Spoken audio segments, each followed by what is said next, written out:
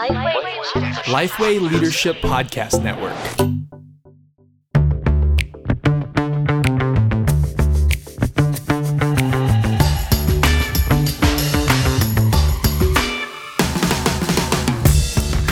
G'day, I'm Derek Hanna. And I'm Scott Sanders. Welcome to The One Thing, a podcast designed to give you one solid, practical tip for gospel-centered ministry every week.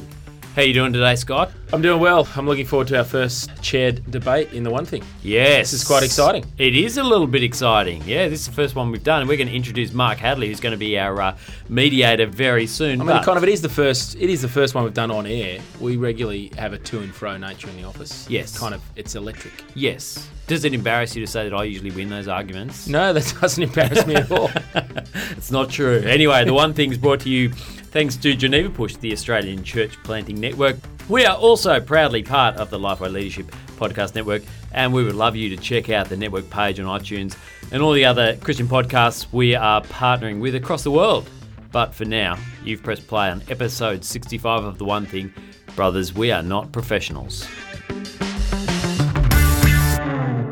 Now, this topic's kind of come up in the context of a book that we were encouraged to read when we went through college. So Derek and I went through college years ago, 15 years ago, and a book from John Piper, which is redone more recently, Brothers, We Are Not Professionals, sort of hit the scene.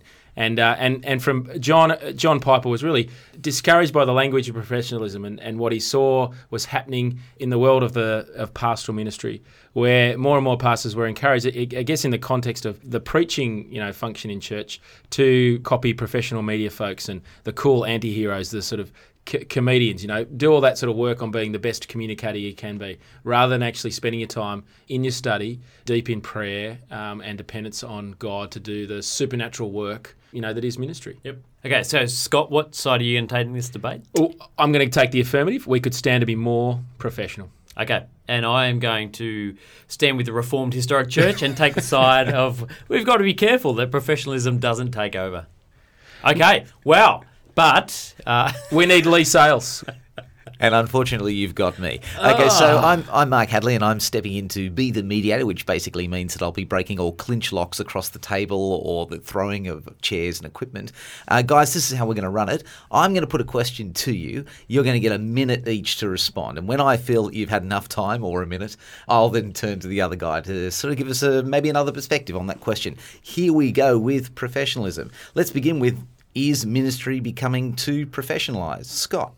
I'm going to say no, I don't think it is. I think there's still a lot of places in our church life we're actually doing things poorly as leaders. We're not managing ourselves well. We're not managing our teams well. They're just two skill areas where I think as Christian ministry leaders we can actually do some training, read some books, and actually get better at leading ourselves and leading others. Well, the debate's over. Unless you've got something to say, Derek, are we becoming too professionalised? No, I'm okay with that. Well, I think I would want to push back on the word professionalised. So it's not as if I don't agree with some of the stuff Scott said there, but actually that word professionalised is an unhelpful word. Let me throw it back to you. Are you happy with that word, Scott? Yeah, I guess if we define professional as being clean and excellent and and the best, then I think I'm unhelpful. If we define professionalised as, moving towards, growing and developing as a leader so that you're, getting better at those things, then I'd argue that's something that we want to see in the local church. Well, let's take it to the local church. Derek, how about you begin by answering the question, can professionalism impact negatively at the local level of the church? Yeah, absolutely. Yeah. Well, how have you seen it? Give us some idea of what you're talking about. All right. So one of the challenges in the local church is having people engaged within the mission of the local church. And however you want to define, let's just say for the sake of this conversation here, a high bar for being engaged in the activities of the local church and the mission. The higher you raise that bar, the fewer people are going to hit that bar, and therefore the fewer people are going to be engaged in gospel ministry. And so, that's where the rubber can hit the road. But in some contexts, that's really important. You don't want to have someone in music ministry, for example, who can't play the guitar well, or you don't want to have someone singing at the front who regularly goes, off track, or can't actually come in on time. As the Spirit leads, Scott. We've all been in churches where that's happened, and just gone. Haven't you you practiced? Haven't you, don't you want to serve us and the body by actually, singing well and playing music, well? Well, obviously you've got something to say at this point, Scott, so let's go to your time now. That's a question. I'll ask you that question. No, I think it's fair to say. Okay, so when you look at the local church and the way that congregations have actually presented themselves and the way that leadership has acted, have you seen any negatives? Would you say there are no negatives in the way that professionalism has impacted on the operation of local church? No, I wouldn't say that, but I'm trying to get a debate here. I'm trying to get a debate. I'm trying to give more specific examples of where, where we actually see that impacting our ability to take the gospel out. Helpfully, rightfully you point out that people can feel like they can't be involved in mission because they're not the professional ministry type. I think partly that's come to a lack of the senior pastor or the pastoral team actually not being able to actually empower and delegate people in ministry. So it's not because they're necessarily the best, because often, guys in pastoral ministry, aren't the best evangelists. But what they're not good at is actually empowering and delegating, ministry responsibility over to lay people, or actually helping communicate and build a picture or build structures and systems that can actually help lay people get involved in evangelism mission. Okay, so would you say then, Derek, that the high bar that you're talking about, that people are falling under, the failure of professionalism is not in setting a high bar, but in actually lifting people up to that bar? I would 100% agree with that. That is exactly the problem that I have. I agree, Scott. If you can't play guitar, you don't play guitar up front. I 100% agree. And the larger a church grows, the probably more capable the people who are at the front need to be in order to effectively and helpfully serve the people who are in the audience. I'm just talking Sundays at the moment. But as soon as you don't have a plan, or you just buy people into those positions from outside in order to fill a high bar, that is the point that you undermine the Ephesians 4 body mentality. You aren't discipling, you aren't growing, you aren't being deliberate. So I agree. It's when you don't have movement and you don't go low and lift people up, that's the point at which you have it. And I think... So hang on, just want to clarify. So the goals of professionalism without the help is actually a negative. Yeah, I don't like the word professionalism, but I know we're using it. But yeah, absolutely. I think that's a good summary. I think one of the unhelpful terms that's come into sort of the church growth literature and the church pragmatics literature is that phrase excellence. You want to have excellence. Now, in part, it's tied to a size thing, but excellence is the wrong thing. You've used the language of the body. What are we doing when we're gathering together? Well, we are as a body of Christ. Seeking to love each other, seeking to remind each other and about the greatness of God. Now, so there's something supernatural happening there. This is what we're doing as we seek to gather together. And so excellence is not the right term, but we do want to have we want people as they pray to be praying expectantly and in a compelling manner. We want someone to beforehand reflect on a passage and that should inform their prayers. We don't want excellence is not the right word for that. We do want people to to work hard to be growing, at being, better and better at reading the Bible or playing music or leading us. There is a skill to leading a flowing service. Let me just pause, talk about the one thing as part of the Lifeway Leadership Podcast Network. Let me just talk about one of our partner podcasts, 5LQ, with Todd and Daniel. We love these guys. They have people on like Scott Sauls, Paul Tripp, Russell Moore. They break down books like The Advantage and 4 Disciplines of Execution. Look up 5LQ or 5 Leadership Questions. It's excellent. Now, back to today's topic. Where are we, Mark? Okay, time marches on, gentlemen, so I'm going to push us on to the third question. Are professional presentation concerns changing the nature of church? Derek? Yeah, they are. I'm not saying that's negative, just saying, yeah, I agree. That's true. And again, it's depending on where you live. Scott's at church in Surrey Hills, and, I had breakfast with our steward this morning, and we were talking about church, and one of the things that he said about Surrey Hills, they have a very high level of expectation about what happens at the front. So Toby's very deliberate about that, and he needs to be because of the context that he exists within. And again, that will be true within large churches as opposed to small churches, inner city to country.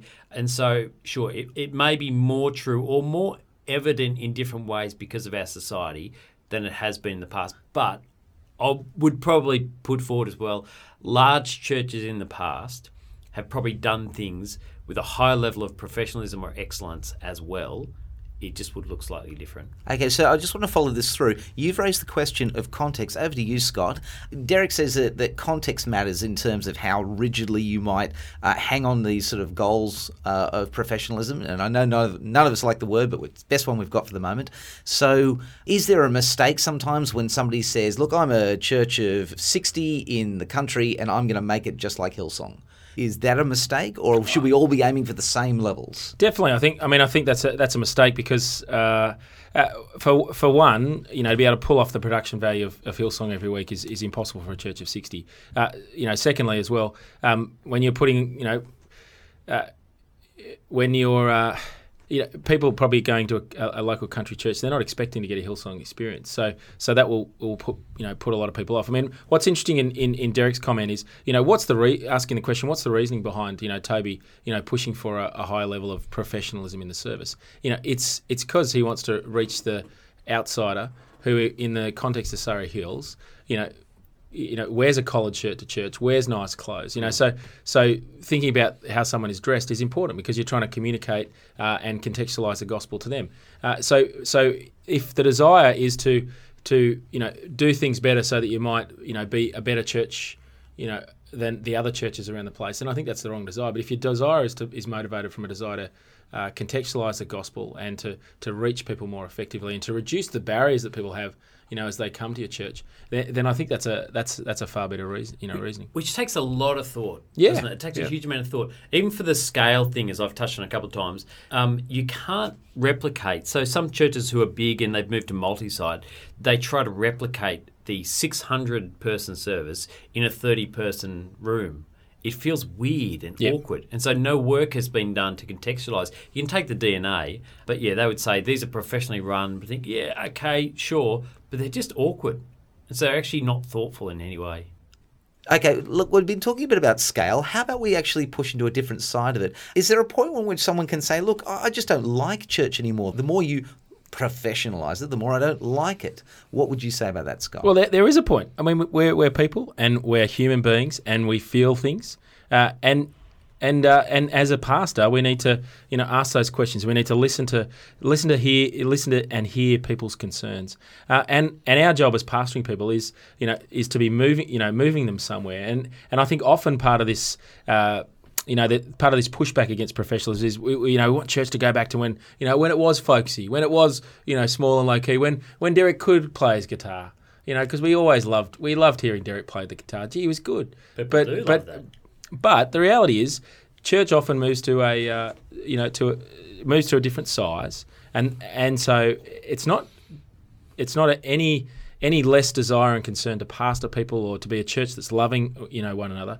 But there is a reality that as a church grows and gets past a certain size, there is a need to give more attention to not having Derek playing guitar and having people who are potentially better musicians and better able to lead us. I heard Andrew Hurd put it this way, that he said that different sized families just have to do things differently. That's it. So he uses the example of a 4-kid family. It requires a roster. It requires structure. It requires you to just to manage life. You can't just kind of go about things and expect them to happen. You actually need to manage that. But I think behind all this is actually helping people see that and understand it. And that's the role of a pastor. As you're moving through change, particularly in a church plant, you're moving through often quite fast, and you're actually experiencing that by moving out of the community centre or moving into a larger space. You're moving from a house party with 25 to a house party with 175. You're moving to relationships where you can't know everybody. Now, it's important, I think, as pastors and leaders, that we actually help people, see these are natural change. There's natural changes are going to take place. And again, isn't this wonderful? We've now got more Dereks, in our church service. We've now got, more people who are engaging with Jesus. Isn't that exciting? And look, loath as I am to agree with Scott, and look, the reality is in this, we're actually on pretty much the same page. But it's interesting. You take this scaling growth barrier question and you put it in a slightly different context, and it's exactly the same issues. Take, for example, you have a church that starts off with 30, all Anglos, all Anglo-Saxon. Over time, they grow to 60, 70, but the growth is all multicultural, all from Southeast Asia, let's say that. it changes the chemistry within the church.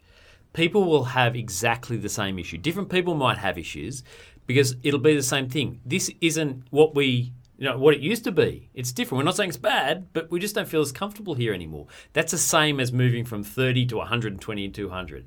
And so the question in that is not should you ever change? Because, the gospel brings about change. Internally, we want to see the gospel growing. Is as the leader, how am I casting the vision so people cope with that change? They cope with the growth barriers. They see why we're doing it. They welcome the outsider in, irrespective of whether they're the same, because in Christ we are all one. And so the question for me is not so much should things change, but how is it that we as leaders help people cope with that change? How they see that change through a gospel lens. That's the job of the leader. Well, let's think about something that was raised a little earlier in our discussion in terms of professionalism. Professionalism and, say, the average pew sitter. I don't know if you have pews or if you have ergonomic lounges now in some popular churches. It'd be wonderful. But is it pushing you out? I'll give you this example, for example. We're intent on people hearing the word of God clearly spoken, so we decide anybody with a heavy accent can't read the Bible out loud. I could equally push back and say we're intent on pushing the gospel out, so we want to have someone with a heavy accent because we're trying to reach those people with a heavy accent. I think what's important behind this and where a lot of the conflict happens is that a pastor hasn't done the hard work of communicating the why. And communicating the why of why we're doing this. Because if we've been leading up front at church or we've been involved in a ministry and we're pushed out, for certain reasons, often I think it's because the pastor hasn't communicated the why of why we're making those changes, and that's important. It's important because we're doing people ministry here, so it's important to recognise that pastoral ministry is people ministry, and so a lot of those things need to be communicated, and they need to be giving clear reasons for. And I can speak about about Vine Church because that's my church.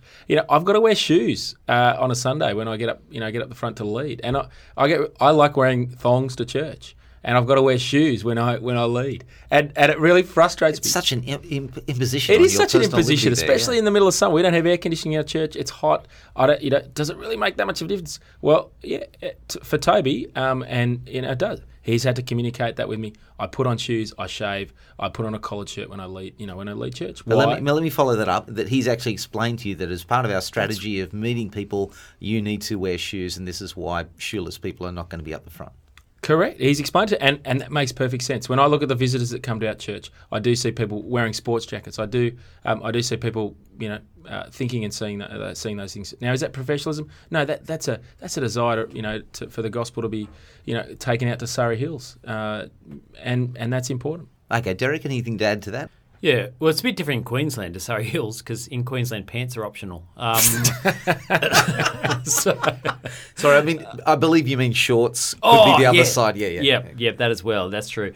Look, again, and Scott's right. It's the why. It comes down to how is it we communicate this in the context that we are, and how do we help people understand? Because often the pushback against this would be, well, what about the person with perhaps learning difficulties or who is socially awkward or who does sit on the fringes of society for some other way? Why can't they be involved in the service as equally as everyone else?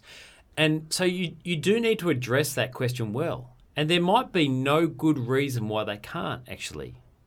And so a pastor needs to be thinking contextually about that, not only about for what is good for the whole, and maybe that's the challenge, about what is good for the whole as well as the individual, but how it is we nurture and shepherd individuals within the whole. You think about the average pew sitter and how they relate to, say, the determination that a service will run 1 hour and 15 minutes or no longer or something like that. How do you see them relating to that? We do a lot of sloppy, we've got a lot of sloppy service leaders who don't do good transitions, who don't spend the time to get, things down to, 1 or 2 sentences, who don't spend time thinking about crafting announcements. The reason we had a podcast on announcements because I was getting frustrated so many announcements that weren't clear and sharp. I'd encourage a lot of church pastors to put them on video so that they are clear and sharp. That's spoken like an inner city hipster. where, in the country, in kind of, suburbia. So let me speak as a busy dad, or a busy children's minister who I've been looking, caring for kids, working through a program for an hour already, and now the church has gone to an hour and a half. Now, I had a tight program because we said we'd have a tight, we said kids at church would go for an hour, and I don't have any other games, and I've run out of things to do, and the kid. My kids with learning difficulties are now, they're now hit their limit and they need their parents to, reorientate. So let me tell you about that person. That's me. That's you. I feel your pain, Scott. But that's a contextual question. No, that's church every week. No, yeah, but for you, so in other contexts, that may be okay. The kind of folksy charm, the kind of whimsical person up the front, in some contexts, may actually play well. Just do it tightly and do it in an hour and 15 minutes. See, that's you, inner city. I'm saying that doesn't work everywhere. And that's the whole thing. It actually needs to be deliberate. I reckon that's the word. It needs to be deliberate. We're going to tell you a bit about us, and you'll find out that we're just normal people. And then we're going to look at what God says a marriage is. And it's actually it's a beautiful picture. And we're going to look at some of the marriage research, which shows that marriages that work well actually fit really neatly of what the Bible says about marriage. That's Keith and Sarah Condy from Building a Safe and Strong Marriage. It's a biblically based course that uses the tenets of the Bible combined with current marriage research to help couples think through how to make their marriage better. Find out more, download the course, or buy the DVD, participant workbooks and facilitator manuals at buildingmarriage.com.au. We've got 3 Building a Safe and Strong Marriage courses to give away. So for the best 3 questions that are put up on our Facebook page over the next month, you'll have all the bells and whistles from this course sent to you. Give us your questions. Okay, we've jumped right off the script, so I'm going to just throw in a hand grenade for the heck of it. In multicultural ministry, it's actually considered to be quite important that people see themselves up the front so as to be able to have a sense of belonging. Apply that then to people who are disabled. How are you going to do it? It's not going to fit in a context of, as you've raised earlier, the question of excellence. You couldn't possibly have them up the front, and yet we want them to see themselves and feel that they're part of the congregation. And that's where I'm not pushing for excellence. I think excellence is the wrong word. I think we want to have a culture that has participation and has people participating. So I think there are we need to think into ways to allow the disabled person to engage in service. Now that could be. That could be, when you're thinking about kids ministry and you've got a disabled child, you're not creating barriers, you're creating an opportunity for them to all sing together and for them all to participate. Okay, so it does sound like we're moving towards a consensus that professionalism is a tool, not necessarily a master. If you've got one thing to say, Derek, what would it be when it comes to considering professionalism and the way it impacts on church? What would you say? You have to be deliberate about what you do so that you do not lose sight of the individual you're shepherding within the whole flock. So it's not about you and your goals, it's actually about the people you're shepherding. Okay, and Scott, over to you. If you had one thing to leave us with, what would it be? I would encourage us, I think Piper's prayer at the start of his book is helpful. We want to see passionate prayer. We want to see a poverty of spirit. We want to see a hunger for God. We want to see, a rigorous study of holy things, white-hot devotion to Jesus Christ, utter indifference at material gain, and unremitting labour to rescue the perishing, perfect the saints, and to glorify our sovereign Lord. We want to see all that. And what does that mean for the professional pastor or for the pastor? It means they've got to continue to grow in their knowledge and their love of Jesus, but also in their ability to pastor and lead this group of people. So I want to encourage pastors to keep growing in their skill of pastoring. Okay, well, that brings us to the end of this episode. What's coming up next week? That's a great question. Next week, first of a special 4-part series about the key things we need to know about growth barriers. Now, we're going to be flying around the country. We're going to talk to people who've done it. I can't wait. I'm Scott Sanders. I'm Derek Hanna. Chat soon.